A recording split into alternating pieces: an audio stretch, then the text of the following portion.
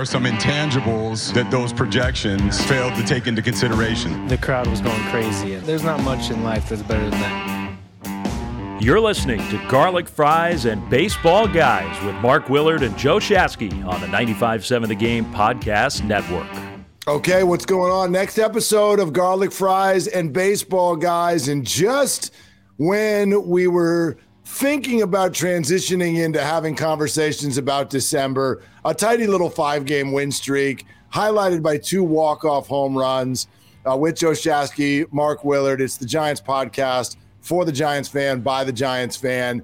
And so now here we are suddenly, Joe, all asking ourselves, to what level do we believe? Look, it's still very, very unlikely, but they are in this thing. There's no two ways about it. This thing is not over yet. But I wonder, this is a question that's been popping in my head for a while. I wonder what you think. So there's no question any Giants fan, if they're actually a Giants fan, is going to be rooting for them to make the postseason all the time. But we've also said everything that we've said up to this point this year about differences we'd like to see going forward. Sure. So what if they do have a really good rest of August and September and wherever that ends up? Who knows? Maybe there's some October baseball too. How does that change the discussion with regard to changes you want to see? And does it give the Giants brass the opportunity to say, no, that's 2 good years in a row, we're just fine? Well, I think you still need to upgrade at certain positions. Like right now, even though they're in the middle of a 5-game winning streak, they need almost everything. I mean, like they could use more starting pitching, right? We don't know what's going to happen with Rodon. Clearly need bullpen. Every position out on the field is up for grabs. Maybe catcher is accounted for if Bart can keep this up. But like to me, I think that would be fool's gold. Just because you're winning doesn't mean you can't upgrade. And I look at just all the best teams around sports, whether it's the Golden State Warriors, whether it's the New England Patriots, when they were at their heights, they were always evolving and trying to upgrade. So I hope that's not the case, Mark, because I think we both would agree, just because you have a good record, just because you get in the playoffs, even if you knock a team or 2 off, this is very far from a perfect roster. And there's upgrades that can be made. Well, I'll even sit here and take it in the moment and say, look, I have my concerns over how sustainable, and obviously no 5-game win streak is sustainable. It's not like they're just going to win out. But this good play, if you will, how sustainable is it? Because, again, 2 of these 5 wins took heroics in the bottom of the 9th inning, number one. And number 2, there's been very, very little asked of the bullpen during this time. And so we're still not seeing what I think is going to be the most important thing down the stretch, which is better pitching out of the bullpen.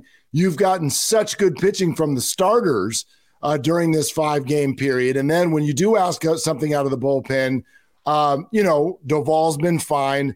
Brebbia good last night. But outside of that, there was 1 game where they asked for a lot out of the bullpen. And they coughed it up twice. Yeah. And Estrada saved him. So my eyes are still there. I still want to see 3 or 4 relievers start to pitch well before I believe this is really going to go somewhere great. Yeah, and before the game tonight, they made a bunch of little microtransactions in terms of optioning guys to and from Sacramento. And so Luis Gonzalez gets dropped down, a couple of arms that I'm not familiar with. I'm not sure if you've heard of any of these names. Like, these are people none of us are familiar with. Let's see it. Come on down. Like, the price is right. Let's see if they can take a spin and get out there, and maybe there's a salvageable arm. This guy, Alex Young. Okay, I didn't know who he was 2 weeks ago. He's put together now 2 good performances. Now, is he Jeremy Affeldt in his prime? No. But like right now, he's trending in the right direction. And in a bullpen looking for somebody to take the rock, why not? I'll take anybody who throws with their left arm right now. Yes. My 8-year-old son's a true lefty. I've been thinking a lot about it lately. I mean, my gosh, like anybody who can get outs from the left-hand side is very valuable. So Zach Littell is back. Maybe that will provide another 6th, 7th inning type guy who can provide some stability. But look, it's also just going to take, and I know this is never all that satisfying of an answer, it's going to take people who have performed in the past to perform. Dominic Leone is going to have to stabilize himself. Mm-hmm. Harlan Garcia looks like maybe he has. Maybe he's stabilized himself. Brebbia, has been good most of the year. He had a good outing, but it was a little wobbly before that. Like, you're going to have your 4 or 5 guys pitch. And then the other question is, can Tyler Rogers, how many more times do you even want him to try to be one of those 4 or 5 guys? It's a great question. The one good thing is we haven't seen him in like 4 days. You know what I mean? So maybe his arms had an opportunity to crank it up a couple of miles per hour because, boy, he could use it. Secondarily, I think it is fool's gold to think that Jacob Junis, who has not gotten past the 5th inning all year, went 7 strong basically yesterday, to think that he's going to do that every time or even every other time through his rotation the rest of the way. You're asking a lot from Rodon, who's getting the ball today, Webb, and then Alex Wood, Alex Cobb. Like, I don't know. I think it puts a lot of strain on those guys. And I do think you have to be a little careful with Logan Webb. I mean, he's a 25-year-old. You want to worry about this year, but you don't want to wear down the rubber pad on this bad boy for next year and beyond. Well, and just keep in mind what's coming now. I know you got the excitement of the moment, and there's confidence all over the place for the next 2 games because the Giants will finish up this homestand, and you've got Rodon and Webb throwing in those 2 games. That's great. Even if the Giants win them, let's say they're 2 or 3 back in the loss column of the wild card race, if they're able to win those games. Now you're going to Colorado. And what do we know about that? You know what I mean? Like, you're going to need your bullpen to pitch. This is a trip to Colorado, and it's huge. It's huge because it's the start of a roadie that'll take them also to Detroit and Minnesota, and you got to play well because as soon as you get back, you got back-to-back homestands that are literally against the best teams in baseball. It's San Diego, it's Philly, it's the Dodgers, it's Atlanta. That's the next 4 teams that come to Oracle Park. So, look, I believe, I always believe. I'm always here for the journey. I think it's great that they have at least emotionally continued to show life after the way they started things after the All-Star break. But there's still a piece of me that goes, look, I know that this isn't going to end up anywhere good if those guys that we just mentioned don't start performing. Yeah, no, it's totally fair. And yeah, I don't know what's going to happen here down the stretch. I'm just kind of going day to day. And I know everyone wants to look at the schedule and all the bad teams and all the good teams and who they play.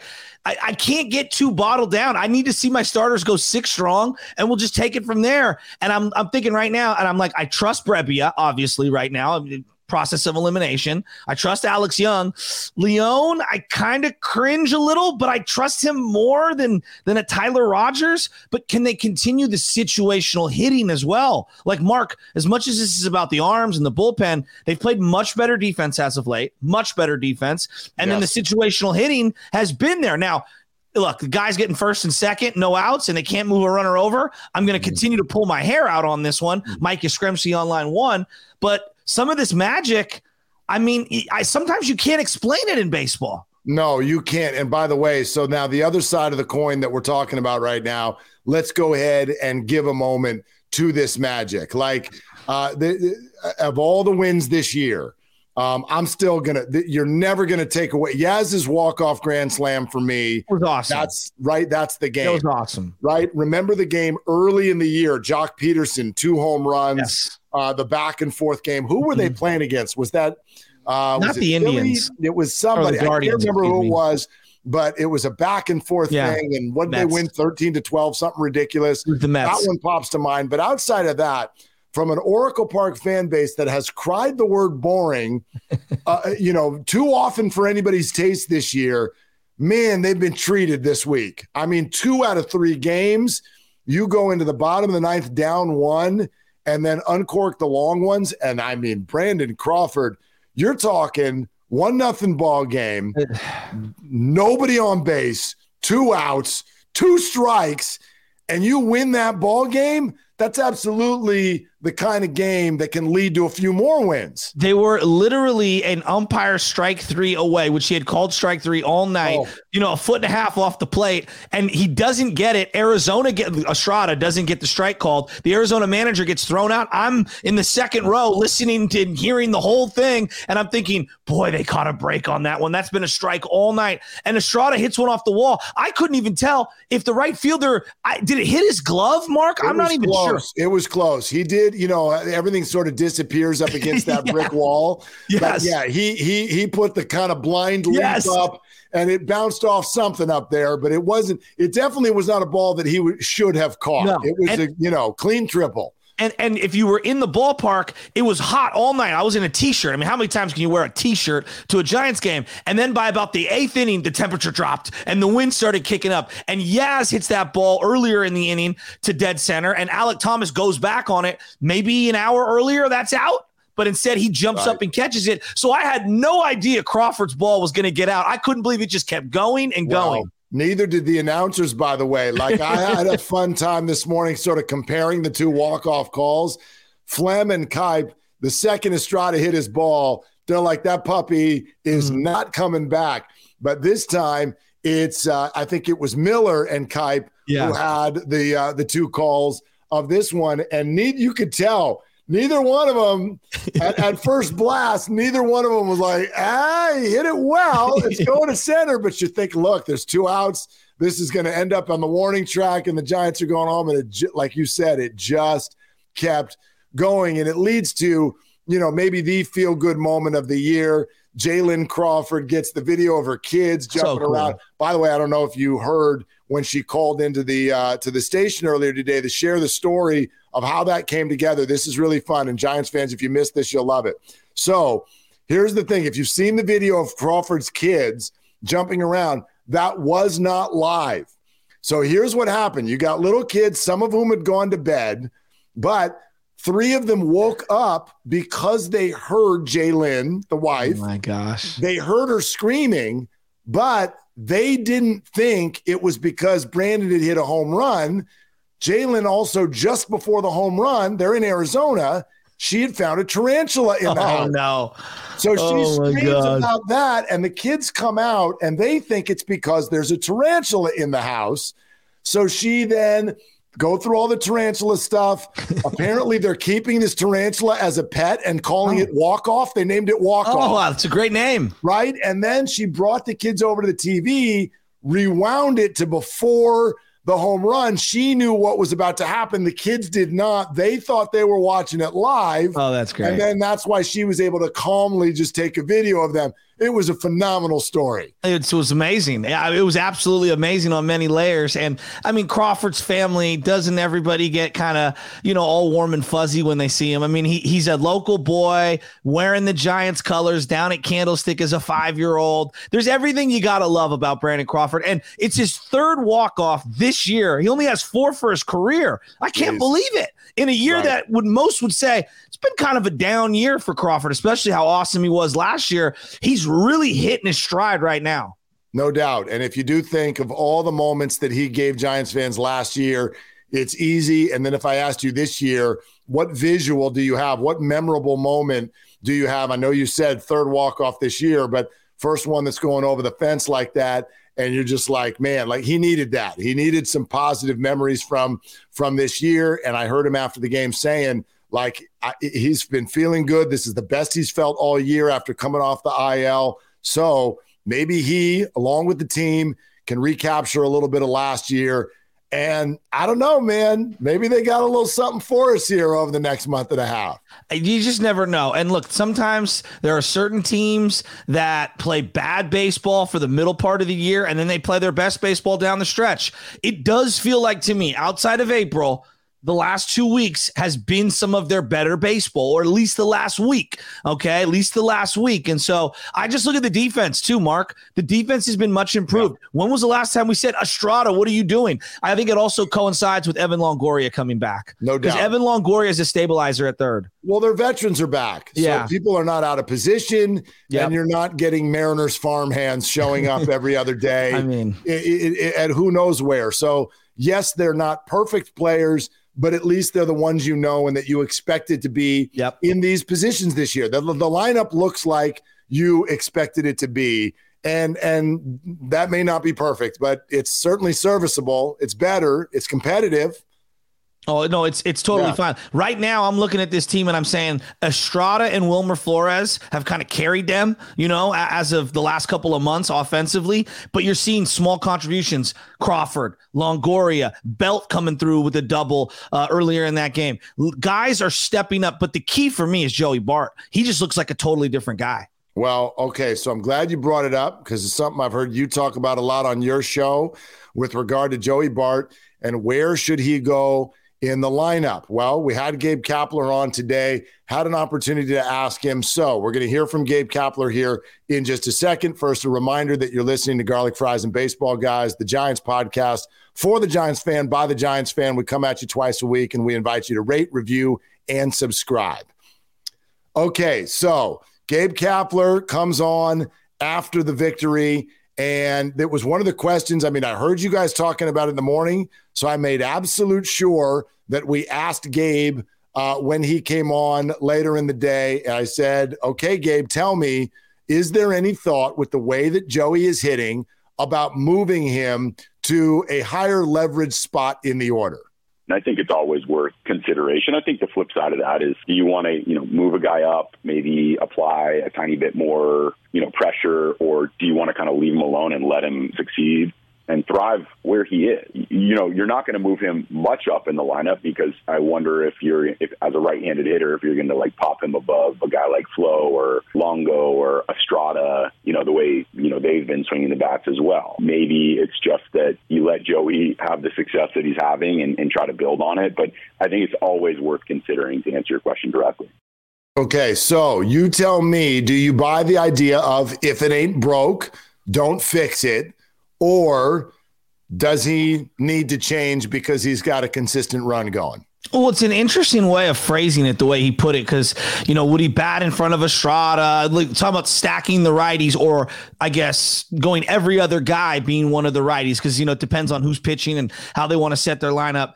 It's interesting logic. I personally think it might be overthinking it a little. If the guy is one of your better hitters, I want him to get half an at-bat more per time he gets into the game. That's the way I'm looking at it. I thought he was going to maybe go, hey, pitching changes late in games and bullpen and things like that might factor into their decisions.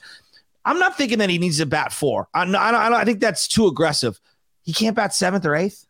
7th or 8th. I don't think it's that much to ask. And I think the way he phrased it at the front end, going up a tick, to me, that means batting in the 7 or 6 spot, not in the 3, 4, 5, which I'm okay with. I mean, he can force this now. When I say he, I'm talking about Joey. Yes. He can force this issue if a real run of dominance continues. But it's funny. I also think this. I likened it in a very, very different way, but there's a piece of it that's similar. I was thinking about Joey Bart and Trey Lance, and that is finding ways with your young players to not make them feel like the weight of the world is on their shoulders. Joey Bart has been the homegrown hope for some time now, and he came up and it looked like it was a total failure. And a lot of people in the first half of this season already gave up on him and thought, so that ain't it. Let's move on to someone else. And there was probably some embarrassment on his part or some shame, whatever. You got to go back to the minors and go find your swing and all of this. He comes back and he's having the first sustained, successful run in his big league career. Do you immediately want to jump on that and go, okay, you're our guy? You're a cleanup hitter now. It is in some ways one of my concerns with Trey Lance this year. You're replacing a guy who went to the NFC title game 2 of the last 3 years. So does that mean the bar is win the Super Bowl or you're a failure? I'm not sure, but I know that I watched the 49er brass taking steps to our run game. Mm-hmm. Kyle Shanahan said the other day, Trey doesn't make or break us. They're trying to just ease the pressure on these young players. So I wonder if there's a piece of it here on this where it's okay, Joey's finally having a run. Let's let him just experience that for a while before we suddenly say, okay, you're the face of our team. Look, it's a very fair point. And I guess to a degree, I believe in it, but I also think that most of these guys, especially the number 2 overall pick, Golden Spikes Award winner, you got to think, I want to bat in high leverage situations. Like throughout their entirety of their baseball lives, they've wanted to come up like everyone does in the backyard, bases loaded, 2 outs, bottom of the 9th. Like everyone visualizes that. And so if I can give him one extra at bat over a 3-game span because he's moved up 1 spot in the order, I mean, I feel like you got to do that if he is one of your better ones. But this is all predicated on him continuing to build on what he's doing right now. This could easily go into a 1-for-22 slump because we've seen that already earlier this year. So it is delicate. I will grant that. It's easy for me to sit here and say, bat him in the 5-hole, bat him in the 4-hole, the 3-hole. But at some level, I do feel like we're overthinking this thing. An extension of what you're talking about is the other thing we want to play for you from Gabe, which is the platooning and the matchups. He was asked, like, how do you go about deciding the lineup? Because everybody seems like they've been in every position at some point, right? Yaz is batting 8th. He's batting 1st. He's batting 3rd. It's all over the place. But we also know this staff, like there's some method to the madness. Like we know they're thinking about it. So here's what Gabe had to say about how he puts the lineup together. On the surface, it looks like, well, you're lining up your order in like, you put your best hitter in the 3-hole, or you put the on-base guy in the 1, or you put the guy that can move the runner over in the 2. And I think that's sort of how it's traditionally looked at. But the first thing we're looking at is the relievers in the opposition's bullpen, and when those guys may come into a game to force us or to attempt to force us to make a move, right? Everybody knows, based on how we managed our roster last year and how we're managing it this year, that when we have an opportunity to go for it, we're not uncomfortable, using our bench early in the game, sometimes as early as the 5th or the 6th inning, sometimes even before, if we think a bullpen game is going to happen on the other side. So lineup construction is more about where their relievers are going to come in and what our lineup is going to look like if and when we pinch hit, so that we make it more difficult for them to match up late in the game. And so that, let's say a team has a left-handed closer, by way of example, this is just an example, like Josh Hader, that he's not going to pick off a string of 4 left-handed hitters in a row. We know that platoon advantages are real in this game. They're very dependable. They're very predictable over a long period of time. And so we're just trying to combat that and make it a little bit more difficult for opposing managers to match up late in games. Okay, I thought this was an interesting answer. What Gabe is essentially saying, when we put our lineup together, the first thing we're thinking about is the other team's bullpen. So while we're sitting here going, okay, first inning, who's first, second, and third? Let's get him an extra at bat. They're thinking about the 6th and the 7th inning, and when the likelihood is that the other team's going to make a move. What's their preparation for that? I mean, again, this is the advanced way that a lot of teams look at it right now. You can accept it or deny it, but I mean, that's the first time I've heard them say, when we build a lineup, we're basically projecting to the end of the game rather than the beginning. I think this is one of the most fascinating things I've ever heard from them, like just in general. Yeah. Here's the thing that I'm questioning. Would they use the same methodology if they had, let's just say hypothetically, a Dodger-like lineup that is almost set in stone, right? Because I do believe on some level, and I credit Gabe for this and the entire staff, they're not even in this position above 500 right now without all the tinkering and all the playing of the matchups, because I just don't think their roster is good enough, at least whatever you would think their everyday roster to be. The other side of me goes, God, so you're really worried about getting to the soft underbelly of this team in the 6th, 7th, 8th inning, but I think you're totally omitting the 2 and 3 times through the lineup that precede that. Now, granted, most people would say it's softer in the bullpen than it is in most teams' starting rotations, right? Because most guys out of bullpens are flame out starters or whatever. Like, just looking at it from that perspective, it just feels like, for example, last night, what's his face? Lamont Wade was batting 9th, and he came around multiple times through the lineup against Merrill Kelly. Then late in the game, they pinch hit Slater because Mantiply, whatever the guy's name is, the lefty, came up. And I'm saying to myself, well, okay, what would have happened in this scenario if they would have touched up Merrill Kelly earlier in the game? Would you still have gone to Slater no matter what the lefty situation was? I'm just asking out loud. I don't even know. I mean, obviously you don't know. I do think that the game situation is going to dictate in on some level what you do, what decisions you make later, because you can't predict what's going to happen in the first 5 to 6 innings.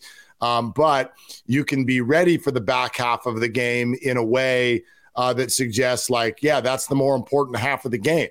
And they've been good. Right? Mark, to defend them, if you look just over the last 2 years, I feel like their late game pinch hitting has worked way more than it hasn't over the last couple. If you just contrast it from the last couple of years. So I want to give them credit. Totally. Here's where it gets real tricky for me. And again, you got to get to the playoffs for this to even be a factor. When you get to the playoffs and you see what the Dodgers did regarding the back and forth with the starter, the opener guy, and then we're going to go to Urias, and you start to pluck different guys out of the lineup early on, it does limit your options later in the game when a guy only gets 1 or 2 at-bats and he's subbed out in the 4th inning, right? So totally. I think it works better throughout the regular season, the long body of work. I'm not sure if it's a great strategy for a postseason series. I'll agree with you. I also think hidden in his answer is an admission to what you're talking about. Which is you asked, well, would you do this if you had a Dodgers type lineup? If you had players like that? Yeah. I'm going to unequivocally say no, you wouldn't, and neither would they. That is my belief. He said at one point, this is how we did the lineup last year and how we're doing it this year, which tells me there's an openness to maybe do it differently if the roster were constructed differently. If they had acquired Juan Soto, they're not batting him 7th. No. And they're certainly not pinch hitting for him with slates in the 7th inning if a left-handed pitcher comes up. So it is a matter of getting those guys, which gets us back to the conversation we've been having for a while. Just how do you get those guys? I know. And pretty soon, whether it's from their system or not, they're going to have to go get some of those guys. There's no doubt.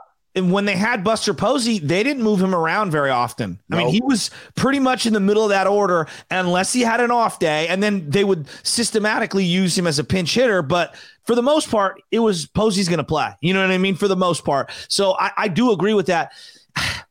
I do, though. I conceptually struggle with working backwards the way they have, because to me, that tells me we're putting so much emphasis on late game situations when I've watched this team through the first 5 innings of games have opportunities to take out pitchers early in games. Tyler Beatty's a great example earlier in this week. And they don't strike on these opportunities. And it feels like we're waiting to pull our card. Well, you might fall down 6-1 and that card can't ever reveal itself. They might, except for I think their philosophy is the strength of our team is the starting rotation. Yeah. So we're going to bet on those starters keeping us in the game for the first 6 innings.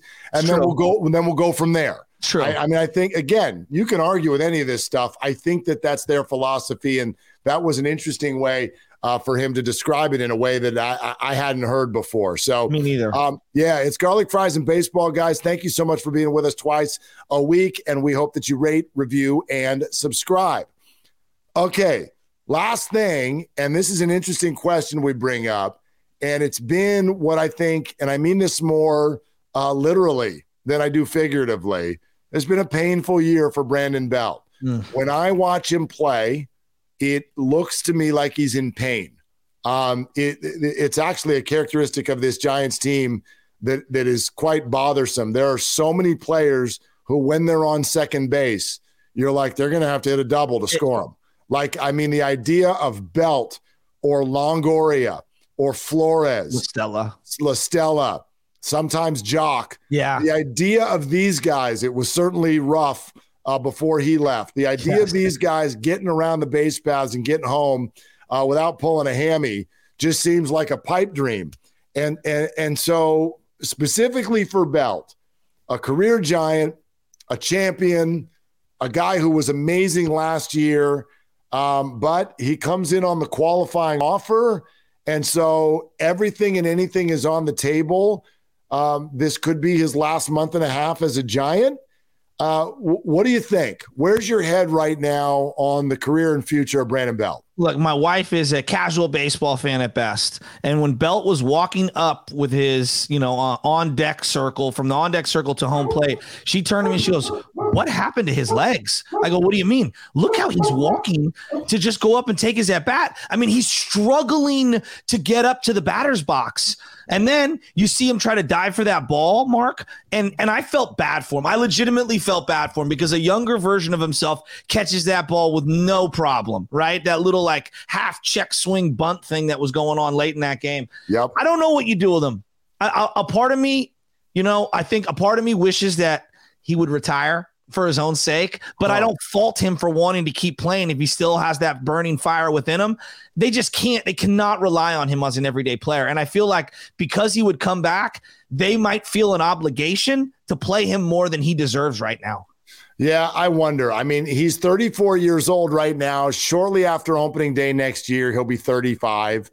So no shame in walking away, or at least thinking about that around this time. But this is also a guy who 4 months ago showed up on a boat and a captain's hat for opening day, like he was kind of the face of the team. And so I don't know if that's where his head is at. There's been the thought of another knee surgery. That certainly might shade the way he's feeling about the whole thing.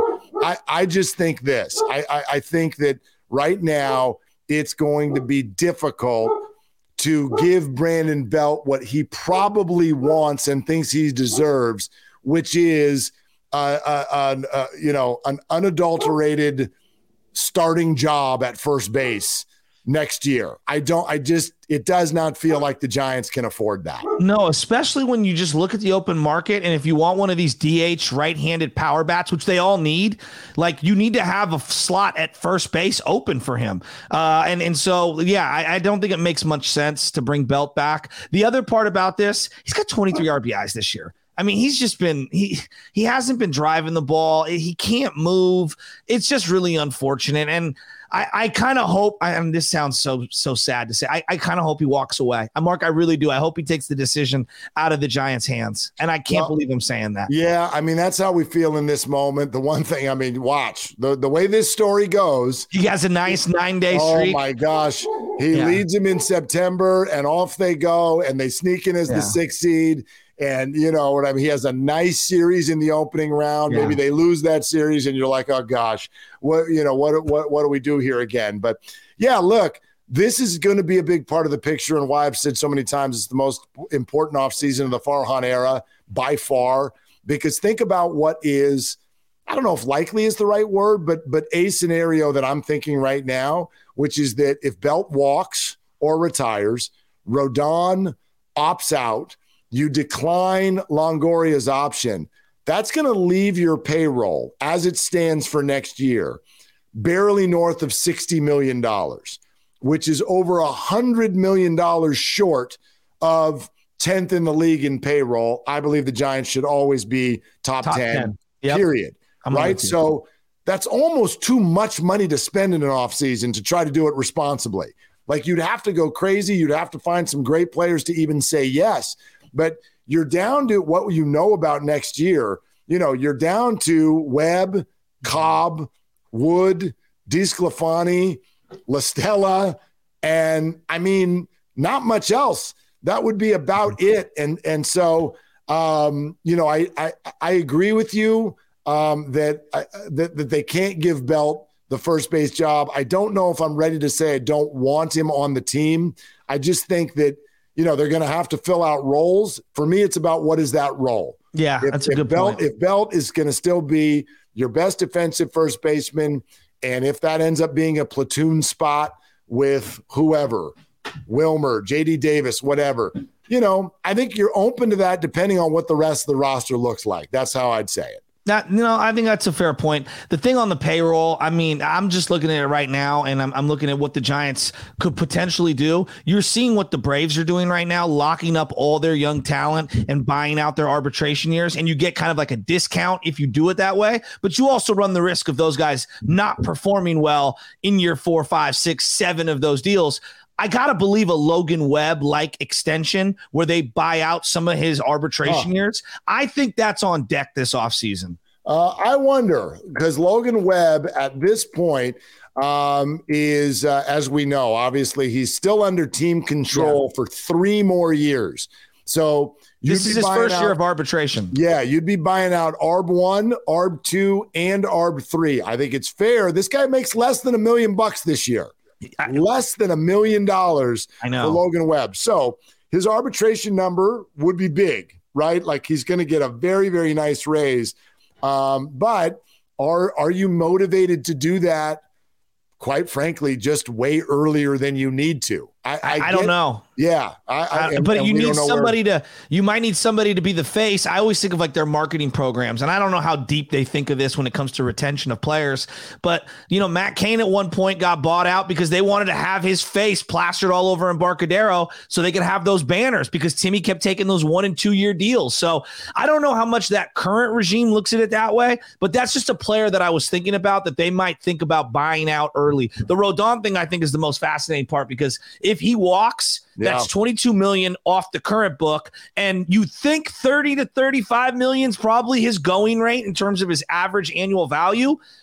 There's not another pitcher out there, unless you want to take a flyer on a hurt guy like DeGrom or Syndergaard, to be able to spend that kind of money at least at starting pitching. Yeah, you know what's funny about the Rodon thing? I mean, even when you say 30 to 35, my shoulders start to get a little tight, right? Just because of his arm history and whatnot. But you're right. He's going to opt out. That's business, provided that he's healthy the rest of the way this year. I'm sure there will be suitors. But I'm also a little triggered sometimes when people are just like, so Rodon is gone. And I'm like, well, wait a minute. Why wouldn't the Giants be the number 1 team he would sign with based on not only the fact that he's here, but no one will have more money to spend this offseason. So when we say he's going to opt out, why are we just assuming that means he's gone from the Giants? They should be first in line for his services. Yeah, 100%. I mean, and then look around. It's not like the Padres have money to be able to spend on him. The Padres are already tapped out in terms of their payroll, and they want to work some sort of a long-term extension for Juan Soto, so he's not going to be in their cards. The Dodgers are on the books for a lot of money, and they've got a lot of tough decisions moving forward. What do they do with Bellinger? What do they end up doing with some of their other guys, Justin Turner, some of their older guys? So I don't think they're in the mix either. Maybe the Yankees are in the mix, maybe, but is his attitude going to fly in New York? Is his beard going to fly in New York? Is he going to be able to handle that pressure the way Randy Johnson just crumbled? I don't know about that. Attitude, maybe. Beard, definitely not. Right? I mean, yeah, we've reached a point where that might even be an advantage for other teams. The only one they've got over the Yanks is, I mean, wouldn't you just go to the free agent meeting and be like, man, literally fear the beard used to be a phrase in this town. Go ahead and just let it hang out. That's still the weirdest thing that the Yankees do. But I don't know, man. I mean, there's obviously a lot to be figured out next year. And this team, I just feel like they are riding the line at times of almost being scared of the big contract. And they're not wrong. That's the bummer thing. We all want a star. We want them to spend. I'm with you. They should. They have to. They owe the fans a big payroll. At the same time, you know who won last December? You know who the team was that was like, look at our spending. We're awesome. Their president of baseball operations, John Daniels, with the Rangers, got fired today. Yeah. And he was trotting out Corey Seager and Marcus Semien and doing a victory lap 8 months ago. And now he doesn't have a job. And so you just, Angels, Rangers, I want them to spend, but they seem to be getting themselves into a spot where it's almost like they have to spend. And that's not a great position because you want to spend, but you want to spend smartly. You don't want to just spend you don't want to spend just for the sake of spending. Yeah, desperation creates recklessness, and that's where you get in way over your head. And the next thing you know, you're on an 11-year deal with, Anthony Rendon, playing third base when he had, basically 1.5 decent seasons, and a good run in the playoffs. I'm with you on that. But there is something to, if you're chasing perfect and you keep turning down everything that's not perfect, you're going to miss very, very good to great, every now and then. And sometimes you got to roll the dice a little. Last thing, and I wonder, this conversation we're having, in your opinion, how does that factor in to the attendance issue that suddenly we're all talking about? They had great crowds over the weekend, and Pittsburgh was in town. School is starting. You get to Monday and Tuesday against the D-backs.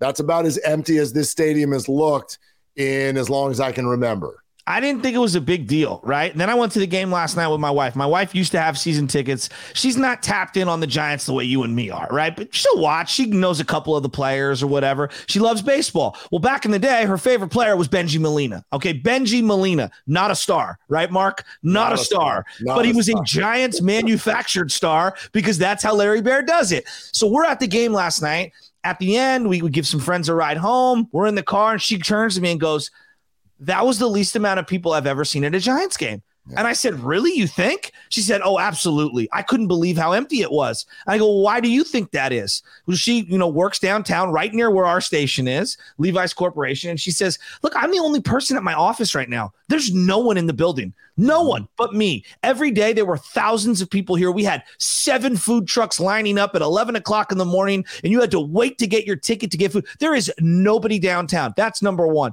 She also thinks the recession and the money and how much it costs everyone, people are just more discerning because we don't know what's going on with the market right now.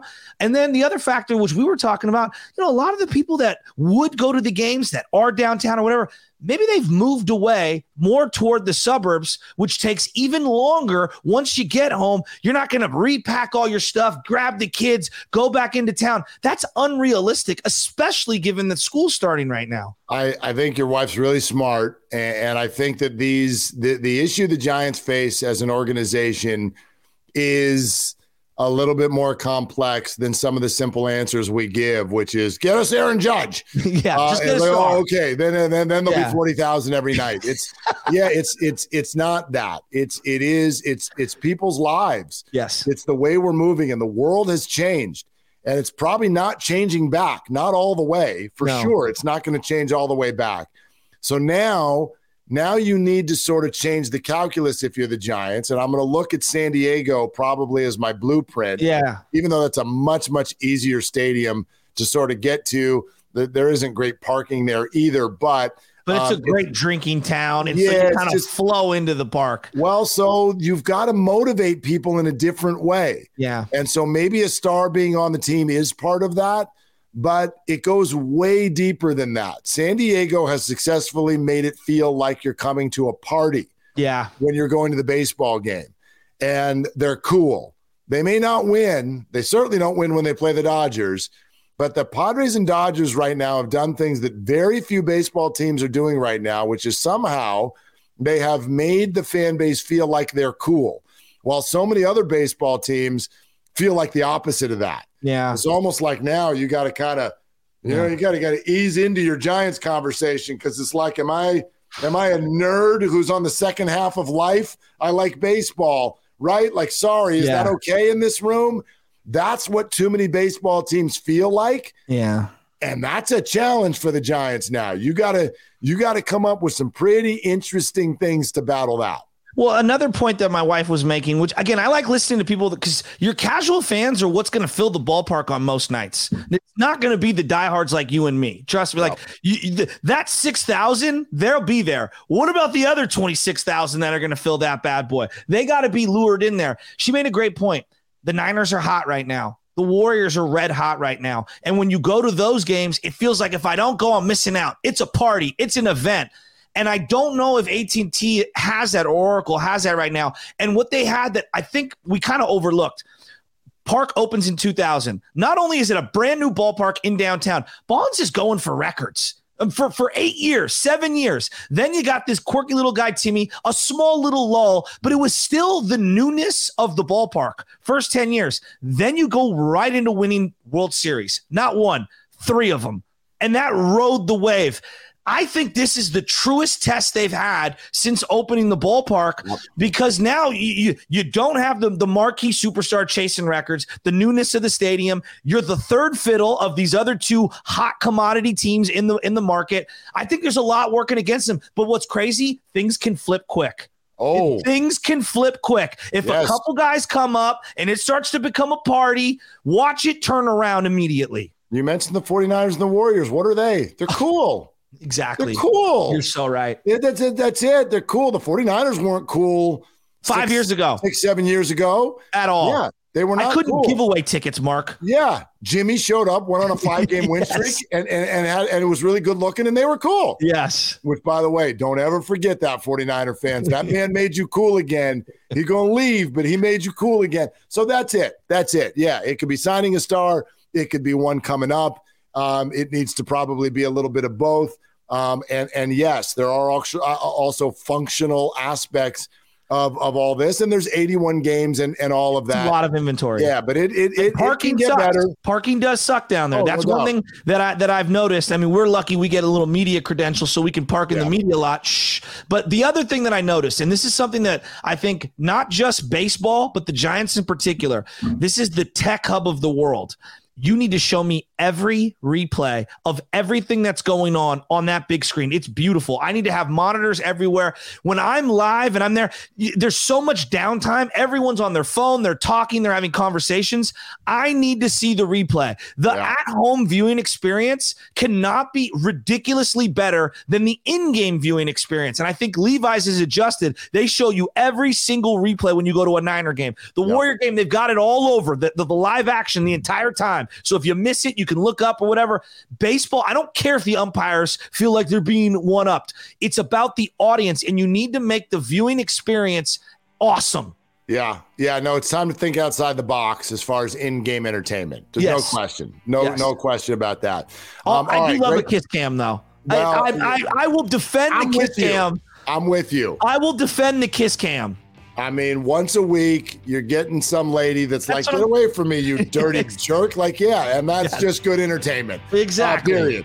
Period. All right. Great stuff today. We'll be back with you at the end of the week, which is going to not only be the end of the Arizona series, but the series in Colorado as well. So one more trip through this rotation, and we'll be back with you because we do it twice a week on the Giants podcast by Giants fans, for Giants fans, Garlic Fries and Baseball Guys. We thank you for being with us, and we invite you to subscribe.